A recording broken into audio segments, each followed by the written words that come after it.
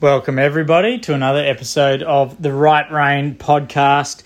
Yes, it's been a little while since we last put one out there. I've definitely been a bit slack, but I've been very busy on other fronts, I can assure you.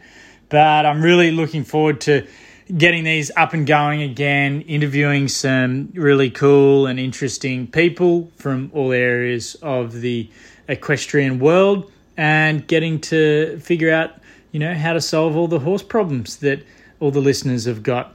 I know I've got plenty, so we'll definitely be starting with those questions. And tonight's guest is a man who I've been helped by plenty, Robert Stewart. He's a EA Level 3 jumping coach, Level 2 general coach, and an EA Level 1 jumping course designer. He's ridden to the top level in both eventing and show jumping. He has decades of experience producing horses, producing riders, and I turn to him a lot in regards to both training the horses, and also he's got a lot of knowledge in regards to breeding show jumping horses, and we'll hear a lot about that in this episode. So stick around, everybody, and I hope you enjoy the chat with Rob as much as I did. We barely even scratched the surface on quite a few of the topics. So you never know, we'll get him back for another episode sooner rather than later. Well, tonight's guest, we have Rob Stewart, all the way from Sydney, Australia. Welcome, Rob. Hey, Charlie, how are you doing? Yeah, fantastic. Thanks, mate. How's your day been? Interesting in lots of ways. Juggling a few things, eh? Yeah, a few health issues at the moment, but hopefully they'll be all gone in 2022, and it's onwards and forwards from there. Yeah, absolutely. And COVID's probably certainly been a tough year for that. Indeed. Yeah. Well, back to the show jumping. And it was good catching up with you on the weekend at Summer Classic. Unfortunately, we neither of us were able to sort of be doing the riding that we wanted. It's pretty hard getting entries into the competitions these days. I know a lot of people sort of have to be on the computer at the exact minute that the entries open. What do you see as a solution to the problem that a lot of the riders out there are having? Yeah, it's a really good question. The early entry codes that you're speaking of, they've become very common now in entries and in the entry process. And I understand from both sides, obviously being president of Sydney Jump Club and being a rider, you know from an organising committee's perspective, you need to balance the sponsorship and the money that you can get into fund putting on a big show and offering decent prize money and equipment and grounds and all of those considerations. It costs a lot of money to put a show on. And unfortunately, outside of the immediately involved people being riders and teams and owners and, supporters of the sport that are involved in it, it's very hard to attract, significant sponsorship. And so, of course, those people get asked to sponsor a lot from a lot of the shows, particularly regional shows. So Sydney-centric shows, a lot of the same people get asked to do the sponsorship. And that comes with some conditions. They want to get entries if they're going to sponsor, and we all understand the logistics of that. But trying to balance that, the numbers of those early entries that you want to accept through sponsorship and early entry codes, and being able to give adequate access to the competitions to riders who are not in a position to do that. It's a really tough call, and the demand at the moment is really high. The numbers in the sport are really encouraging, but there just aren't enough numbers to run the program efficiently. So they have to cut the numbers off for certain classes, and those people that enter sometimes, well, I don't know about you, but I was online at the right time in 2 minutes. And in 2 minutes, I couldn't get my entry in. So, that happens. That happens at our shows at Sydney Jump Club. And we try to, balance the percentage of early entries with the percentage of available spaces. But it's a juggling act. It's really difficult to accommodate, that dynamic. So it's not an easy thing. I don't see an option to having them to make the shows go ahead. But, yes, it's going to require some more scope within the programs and within the venues to be able to offer more spaces. Yeah, it's difficult. Yeah, I've never had problems like this entering a dressage competition. But unfortunately, we're both more passionate about show jumping. Yeah, it seems that, there needs to be either more arenas or more shows. But like you said, it's pretty expensive running a show, and not many people put their hands up to be club secretaries and organise the events. Like, as you know, organising competitions seems to be a pretty stressful job. It's a lot of work for those that put their hands up, and volunteerism seems to be largely dead. And that's a bit of a shame, because that means you have to pay everyone, which, of course, puts the cost of everything up. And hence the shows become more expensive and more limited. So it's a dilemma, that's for sure. And you mentioned about sponsorship. A lot of the same sponsors get asked again. Is there anything you see clubs or riders themselves could do better in regards to helping with sponsorship? Look, I really think the more shows that start up, they will start up with their own connections, and they will start to attract their own sponsors from their own areas. And, and I think there's definitely scope now for events to run on the same weekends, so that more people can be catered for. I think it's certainly time for a grading of shows, so that people want to start at a 5-star show. You might well be able to run a 2-star show on the same weekend and cater for lower grades, and say up to 1.20 shows. And so there is scope for change, and that would accommodate the growth. Yeah, I think there's a lot of options out there. I mean, that option's been on the table for some years, but and I thought was going ahead, but seems to have the interest in doing that seems to have waned at an executive level. So I'm not quite sure why that is, but I definitely think in Sydney now, we have events that run concurrently, and I actually think that's a healthy thing. You'll have more admin teams developing, different sets of sponsors, you would hope, so that then gives the capacity to develop those shows and have more of them. So I think that's the only way, and then you'll develop a wider pool of sponsors and organising committee people, volunteers, skilled, judges, pencilers, commentators, the full gamut. Yeah, so I think that is the way to go, really. Yeah, there's a lot of different facets of it, a lot of pieces of the pie. Yeah. Well, tell me about your early writing days in your 20 questions with Equestrian Hub magazine. You mentioned you were living in Tamworth until age 10, and then you moved to Brisbane, and that's where you began riding competitively, and then at 18 you moved to Sydney. So tell us about the early days. I guess back in Brisbane, that would have been when you were at Pony Club, is that right? Yeah, but even pre-Pony Club, my father was a travelling salesman, and he bought 4 ponies on one of his trips up to North Queensland, sent them back to Brisbane on a train, all unbroken. On a train. On a train. We had to get them off the train onto some form of horse transport. I think it was an open trailer. So that, it started pretty rough. And my father was a jackaroo, so he thought he knew how to break in horses. But so my brother and I, we were very greenhorns when we broke the 4 of them in, and and 3 of them we sold off quite quickly, and one of them became really the top eventing pony in Queensland.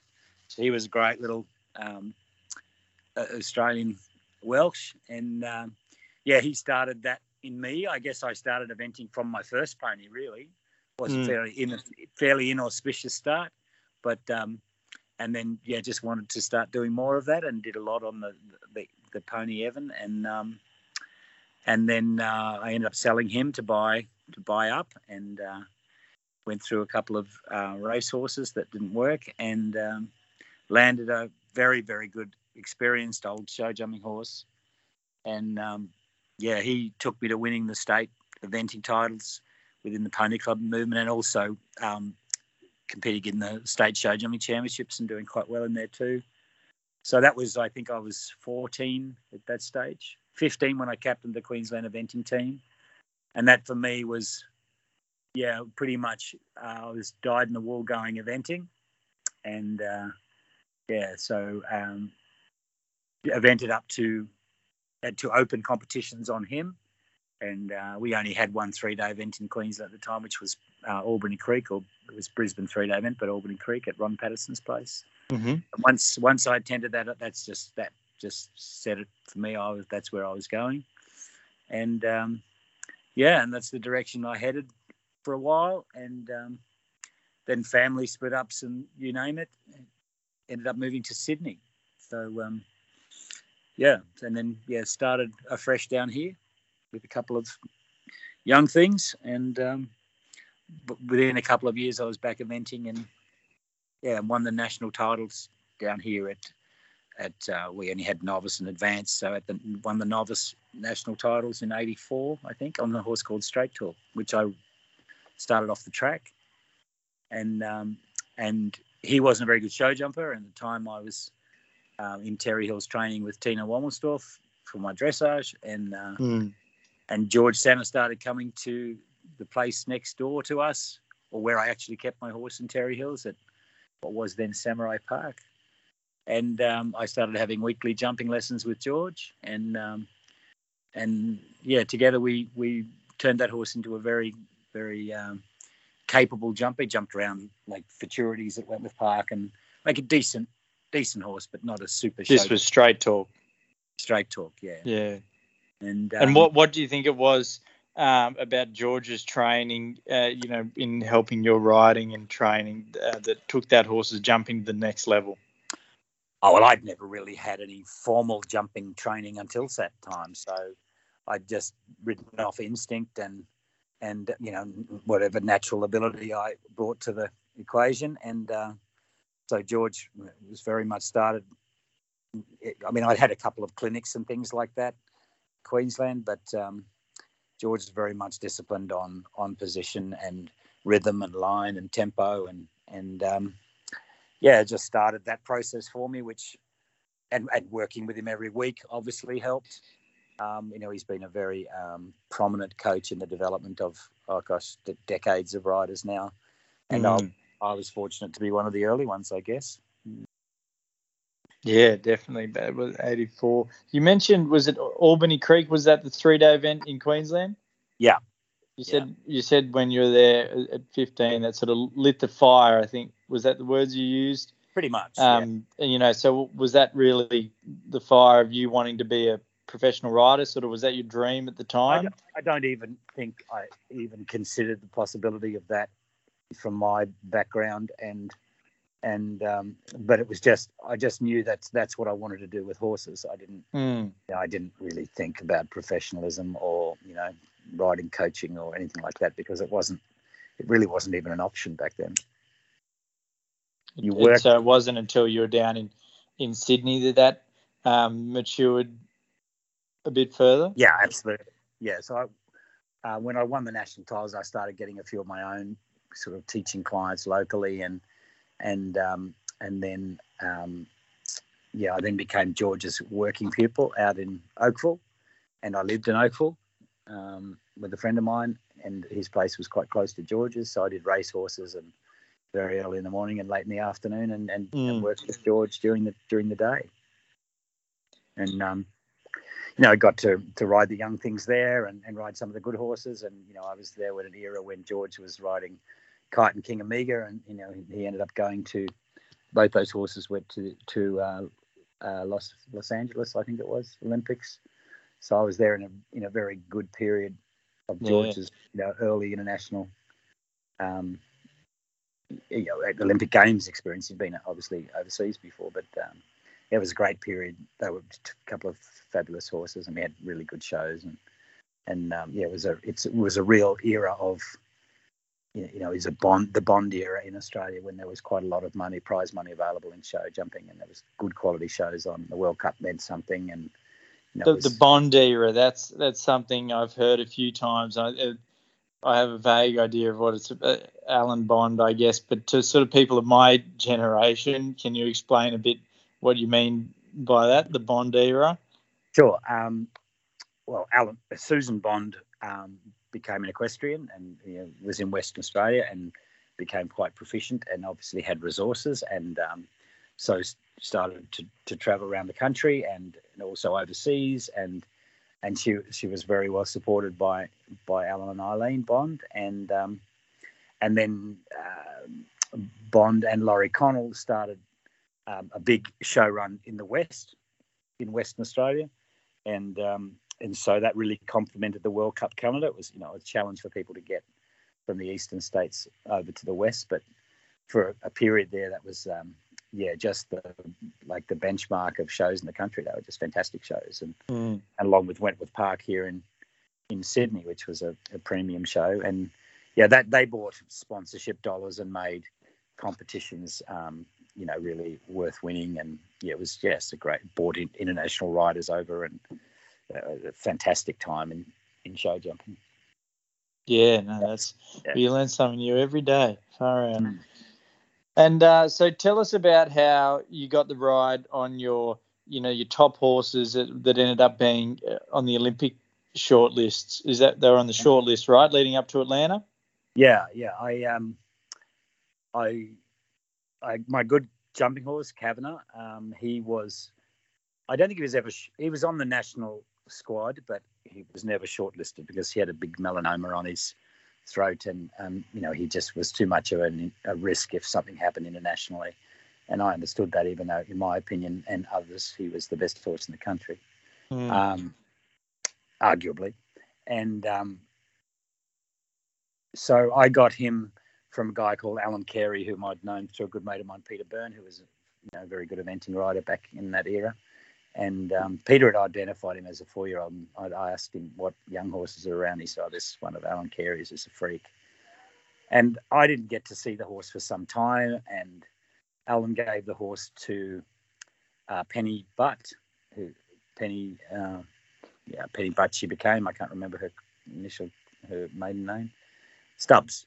And Penny and Sandy evented the horse for a good while. I think he was intermediate when I got the horse, and but he was a really special horse, a really gentle horse, and I found him, a wonderful partner. But he had a fair bit of education on the flat and a fair bit of exposure jumping when I got him.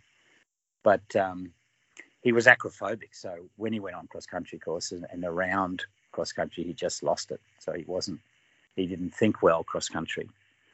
But acrophobic what exactly is that? He had a fear of open spaces. Oh, far out. No, that's not good for cross country. No, he was pretty wild actually.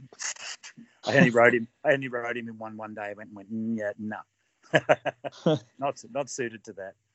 But I got him because he had the cancer, and a few jumping riders, I think George, Colleen, and Chuggy tried the horse, and they loved him, but he had the melanoma, so he wasn't terribly commercial.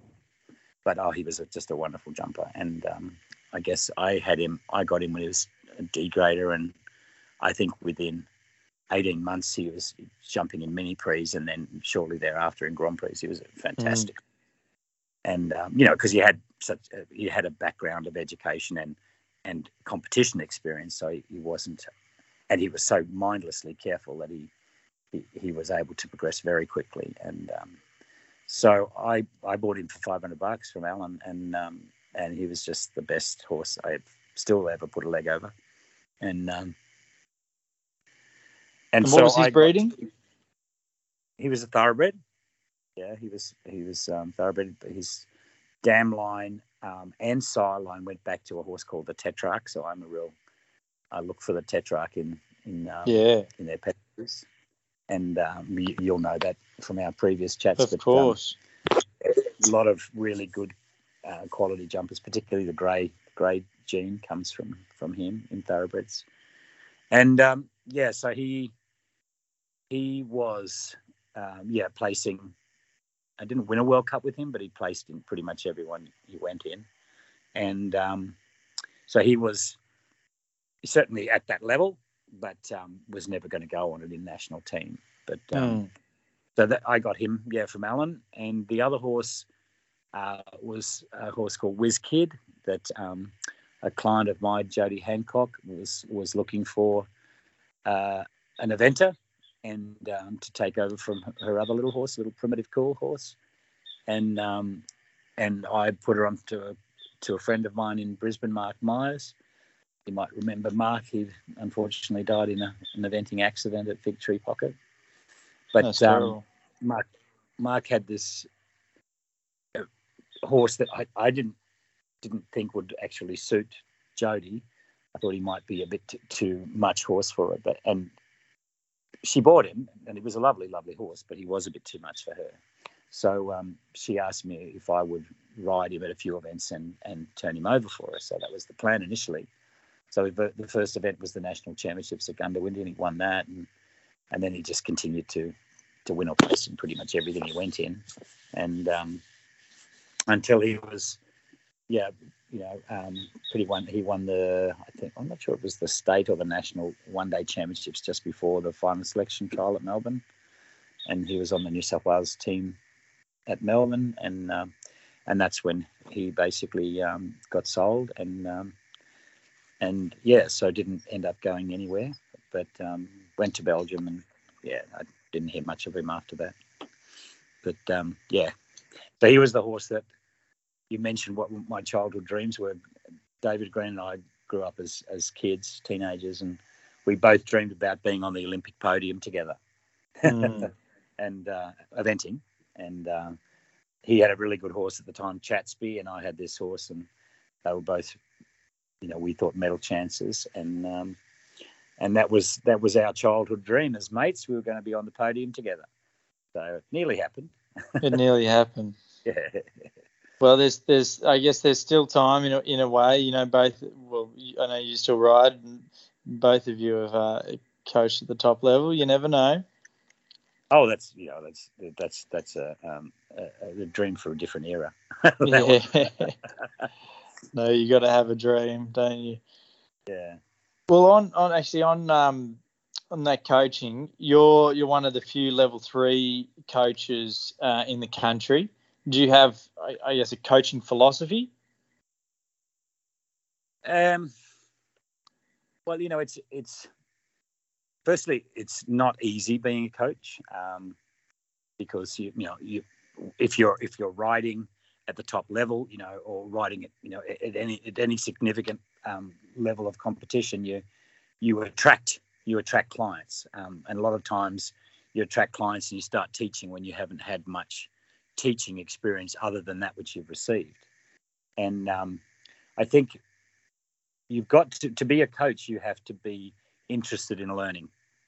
And so because academic learning is a part of that development, and I think a lot of people think that it only comes from practical application, but there's a lot of theoretical learning that's essential to be able to offer assistance to a wide range of people and be able to assist them in training a wide range of horses. So, absolutely. It's not just enough to be a good horseman or to be a good competitor. You need to have a much more rounded education than that. And I think that's largely undervalued these days. And that's what was good about the coaching scheme. Certainly up until sort of quite recently, I think that was very relevant. and making it specific to the sport. It's metamorphosed into something a little different, but for me, being a level 3 coach, all the people that I looked up to in the sport, you had Wayne Roycroft, Vicky Roycroft, George Santa, Colleen Brook, Rod Brown, Barry Roycroft, everybody that was somebody in the sport was in both sports, or in all 3 disciplines really, was a level 3 coach. And I found the learning process, because I was one of the first that went right through the scheme and actually sat formal level 3 examinations. I found the learning process particularly helpful, to actually study up on things that I hadn't encountered, even though I was, winning and placing in World Cups and ridden at 3-day events at top level and the like. I didn't know it, so it was a very good process to undertake. It was a very good learning process, and then of course you get to practice your coaching on your students and find out what methods work, what styles of coaching are effective, as opposed to just repeating what you'd received. And educating yourself, being prepared to learn. I've been privileged to ride under some of the best coaches in the world, and learn so much from them as well, and from their books. So I'd say just be open to learning, and don't hang on too tightly. Pretty much. Yeah, don't hang on too tightly to what you think is right. Is that what you mean by that? Well, in lots of ways. Yes, indeed. Yeah, there's no one right way. You need to be. Horses are all different, and riders are all different. They're built differently. They think differently. They respond differently. So just be prepared to try different techniques of communicating, different techniques of training, and be open to learning from your experiences and the experiences of other people. Yeah, I guess. I think we're probably lucky. Well, we've been lucky here anyway. There has been some formal structure of coach education and progression. And when I was in America, really anyone could hang out their name as a coach with absolutely no qualification, or they wouldn't even have to have any experience at all, and they could be calling themselves a coach, which people here do too. But certainly here you at least have some sort of backing or something behind it with the NCAS scheme. I know it's not what it used to be. It's not. It's no longer called that. It's the EA coaching scheme. But there's certainly structure in place, and that is a good thing. I think it could be improved these days, and get a little bit more of a discipline focus, like the British coaching scheme does now. You have it's not just the British Horse Society, but you have British jumping and British eventing and British dressage, and they have coaches within their discipline that are accredited within the discipline. I put that forward to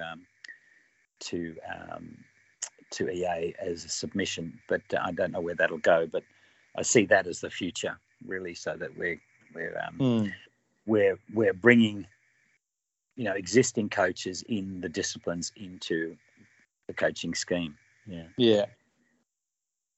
When you're out there coaching at a clinic, do you have a go-to grid or a warm-up exercise? Is there something you're particular about starting on with, maybe not every group, but most groups before progressing on to the rest of the lesson?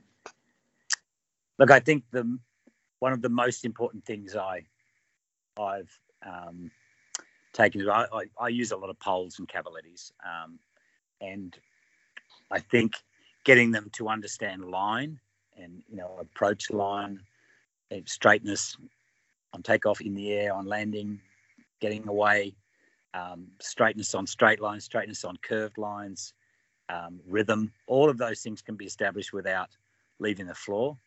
And I do a lot of that fundamental stuff with beginner riders, with young horses, even with going horses that you don't want to wear the legs out. They've only got so many jumps in them, and you can do lots and lots and lots of training exercises over poles or cavalettis, or in fact small jumps where you're focusing on the skill rather than the effort.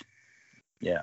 So poles, cavalettis, like small grids, absolutely for inexperienced riders, so they get the feel of the mechanics of a jump, and they learn to maintain their position, and they're controlled, leg, hands, releases, eyes, body, all that sort of stuff. So they start to get some form of balance with the jumping horse. So just simple trot grids.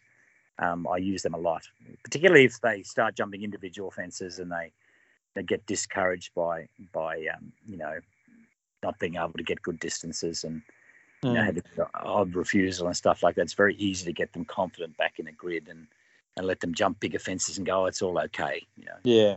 And when I will revert to grids if anyone's having confidence issues, because that takes that emphasis off getting a distance away from the rider. You pretty much orchestrate that for them. And that's right. Puts the responsibility back onto the horse a bit more, leaves them alone. That's right. And takes that pressure off them. And like you said, not wearing the horse's legs out, I guess, with pole work and cavalettis, you don't have to. You can do that multiple times a week, especially pole work, without putting too much extra concussion from jumping big courses on the horse and practicing your eye. They've only got so many jumps in their legs, and you can waste a lot of that doing training big jumps at home when the same purpose or the same outcome can be gained by training over small fences that don't put any real duress on them. Yeah. Well, going from the entry level jumping clinic, let's have a look at this year's Olympics. We saw some pretty impressive show jumping there. Did you have any particular horse that you'd like to take home? Oh, there's a handful of them. Oh, there's lots of them, really. Some wonderful horses. Of course, the standout has to be Ben Maher's horse, the Explosion. Yeah, Explosion W. Very impressive. Very impressive horse. And, the speed at which they jump those enormous fences now is just amazing. And he's a very good rider and a very good producer of horses. That's an exceptional horse. And of course, Peter Fredriksson is just outstanding as a horseman and just so consistent now. And he was just, the performance of that team over the Olympics was outstanding. With the format that it was, they just led from start to finish, and it was poetic justice, really. I thought that they ended up securing the gold team medal, and Ben the individual medal. I mean, I reckon that horse 2 years out from the Olympic Games was going to be the gold medalist. It's certainly impressive the whole way through, and the Swedes were awesome, and I thought that was Peter Fredriksson's horse having, jumped how many the last Olympic Games and this Olympic Games, it's jumped something like 10 clear rounds. Yeah, extraordinary. And it comes out into the arena, looks like a little stock horse. It does a bit. Extraordinary. Yeah. When you watch it canter, it doesn't look like a super impressive, big, correct round dressage canter at all. No, it's a little scampery cantering thing, but gee, it's a jumper. Yeah, it's extraordinary. The jump off that firstly Ben did in the individuals and Petter did to take second place. They just left nothing on the park. No, they're perfectionists. That's for sure. Fast. That's the sport now. Yeah, they have to able to go fast and jump enormous fences and be careful. It's just they've got to have those abilities to win the big championships, and that was and they have to be tough. Like that was a tough ask, that format. on a lot of levels, it was a tough ask. It was tough on the top horses, but also tougher on the horses that really weren't ready for that sort of competition. They may have. There's a lot of jumping.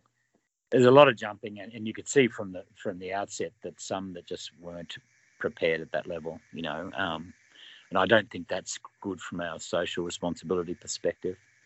I think I think we would have liked to have had some input into that from Australia, but that didn't eventuate. But I think I certainly know that from the jumping disciplines perspective, they would have liked to have fed back into the FEI forum on those issues. It seemed like the FEI wasn't really listening to the riders group on that perspective either, on the drop score, the lack of the drop score format.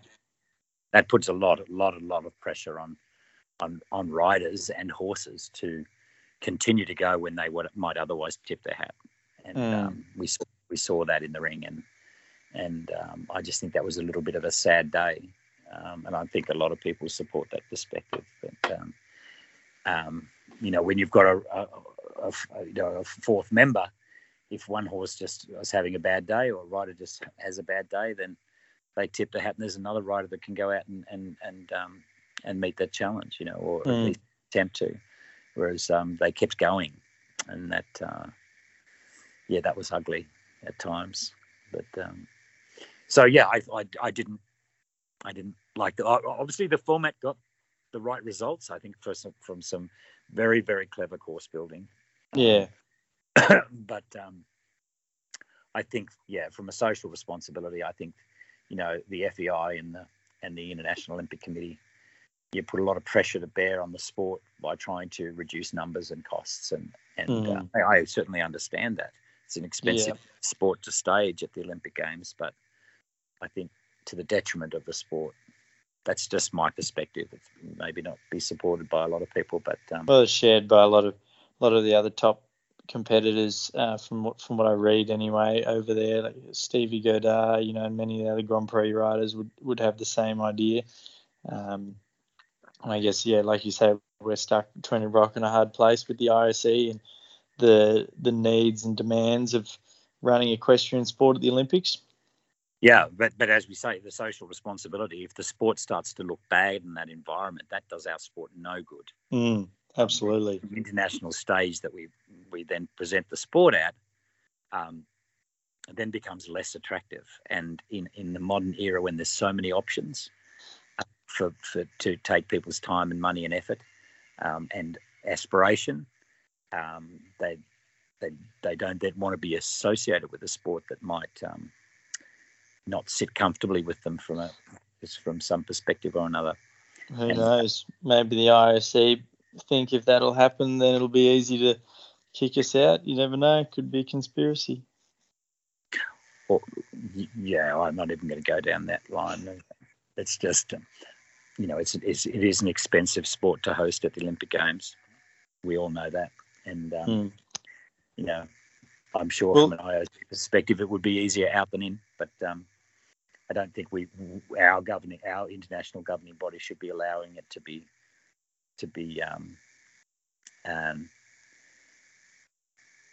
negatively impacted by those decisions. Absolutely not.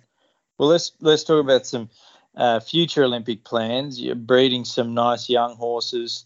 Now you've had to sell a few, and you mentioned the Tetrarch line earlier. You're very focused and you study the breeding of horses a lot. So just tell us about some of the young horses that you've got on the ground at the moment and what their breedings are. As I mentioned, I think the sport only is going to get faster, and so the modern jumping horse has to be a very careful, respectful jumper. They have to be brave, they have to be fast, they have to be sound, and they have to be tough. And I don't know a faster, tougher breed than thoroughbreds. And if you look at the history of warm blood breeding, the way they've refined that is through the infusion of thoroughbred breeding in that mix. whether it's Dutch breeding, whether it's French breeding, whether it's German breeding. That's how they've done the refining over either the German warm blood breeds or the Cell Francais, or even the KWPN breeds.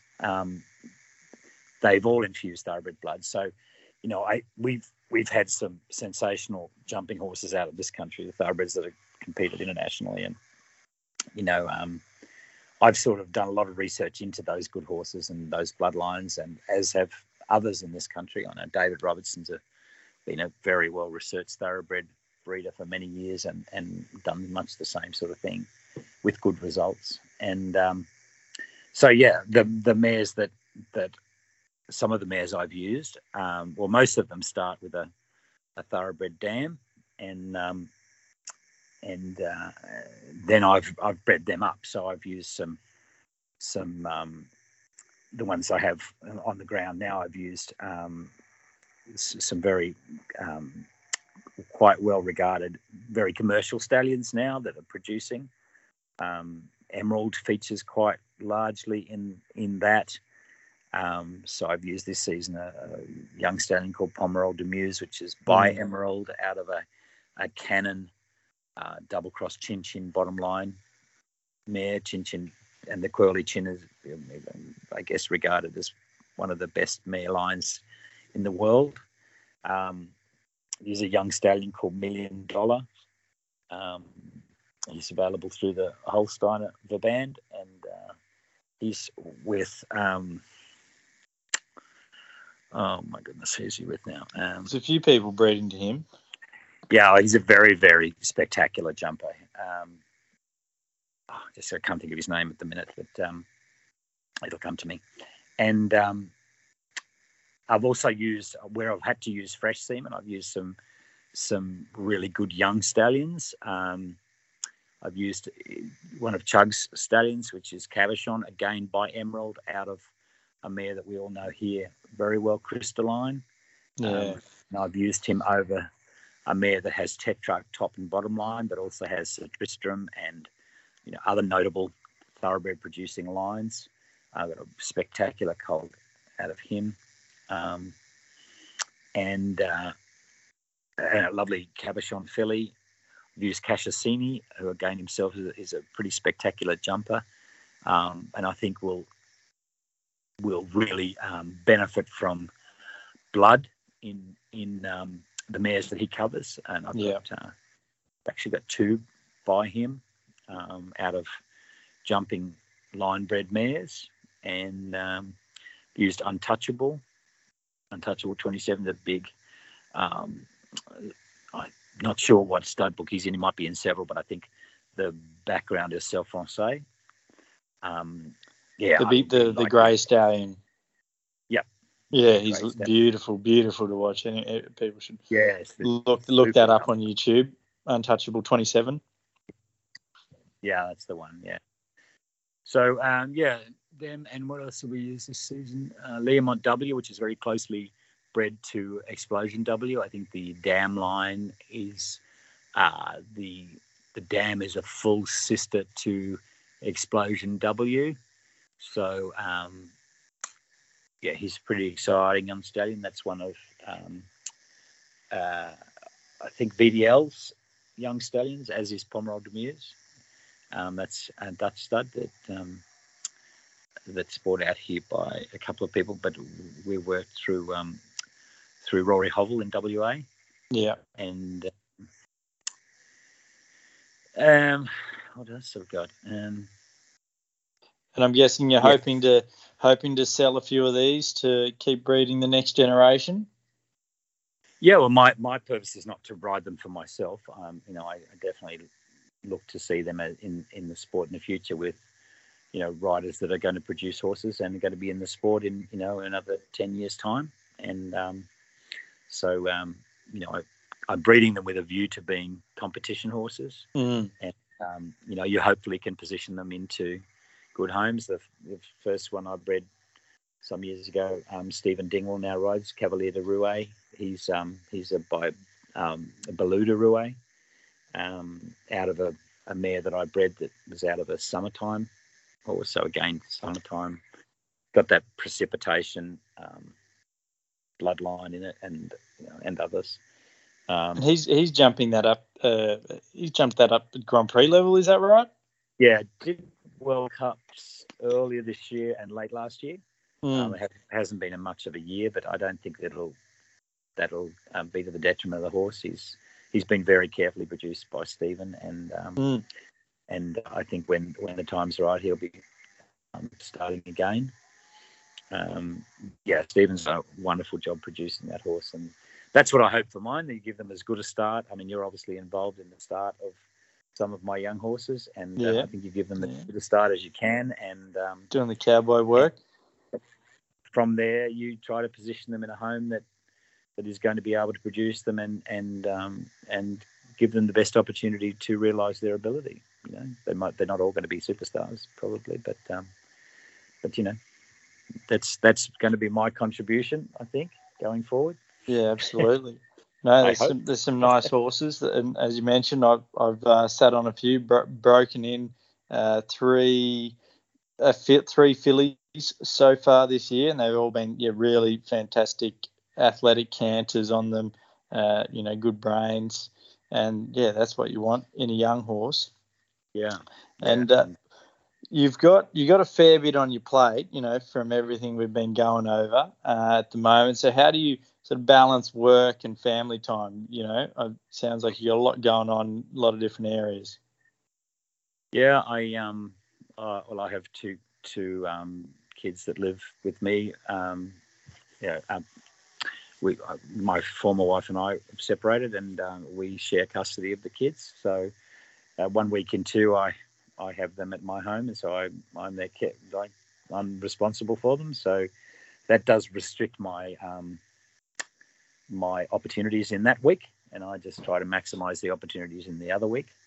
I have some very good friends that help me manage my competition horses and my breeding horses, because I'm not on a property any longer. So I have my competition horse out at Diamond Bee Farm with Helen and Amanda, Helen Chug and Amanda Madigan, and they're just fantastic to work with. They look after me really well, and my horses up in Buchanan with Martina Kovacs and Sterntaler Equestrian, and all the stud horses are up there, and Martina's just a fantastic supporter, and we have quite an exciting breeding program, I think, between us. There's some very nice mares, and so that's how I juggle it really. It's a week in, week about, and I fit in what teaching I can, and in between, I've got kids going to school still, so those commitments, they have to get to school and be home and be fed, and all those other things. So try to do that, and try to keep myself well enough, which has been tricky this year, but to ride when I can, and compete when I can, and I still like doing that. And I've got a very nice young horse that I think has enormous capacity in the next few years. I'm hoping that he might turn out to be a proper horse, and he certainly feels like he's got that ability, and I'll just take this. And what's his name? He's bred by the Oaks. He's called Oaks Evergreen. Now Oaks Evergreen TS, which is my suffix for Trinity Sport Horses, which is my stud prefix or stud suffix. Mm-hmm. And he's a lovely horse.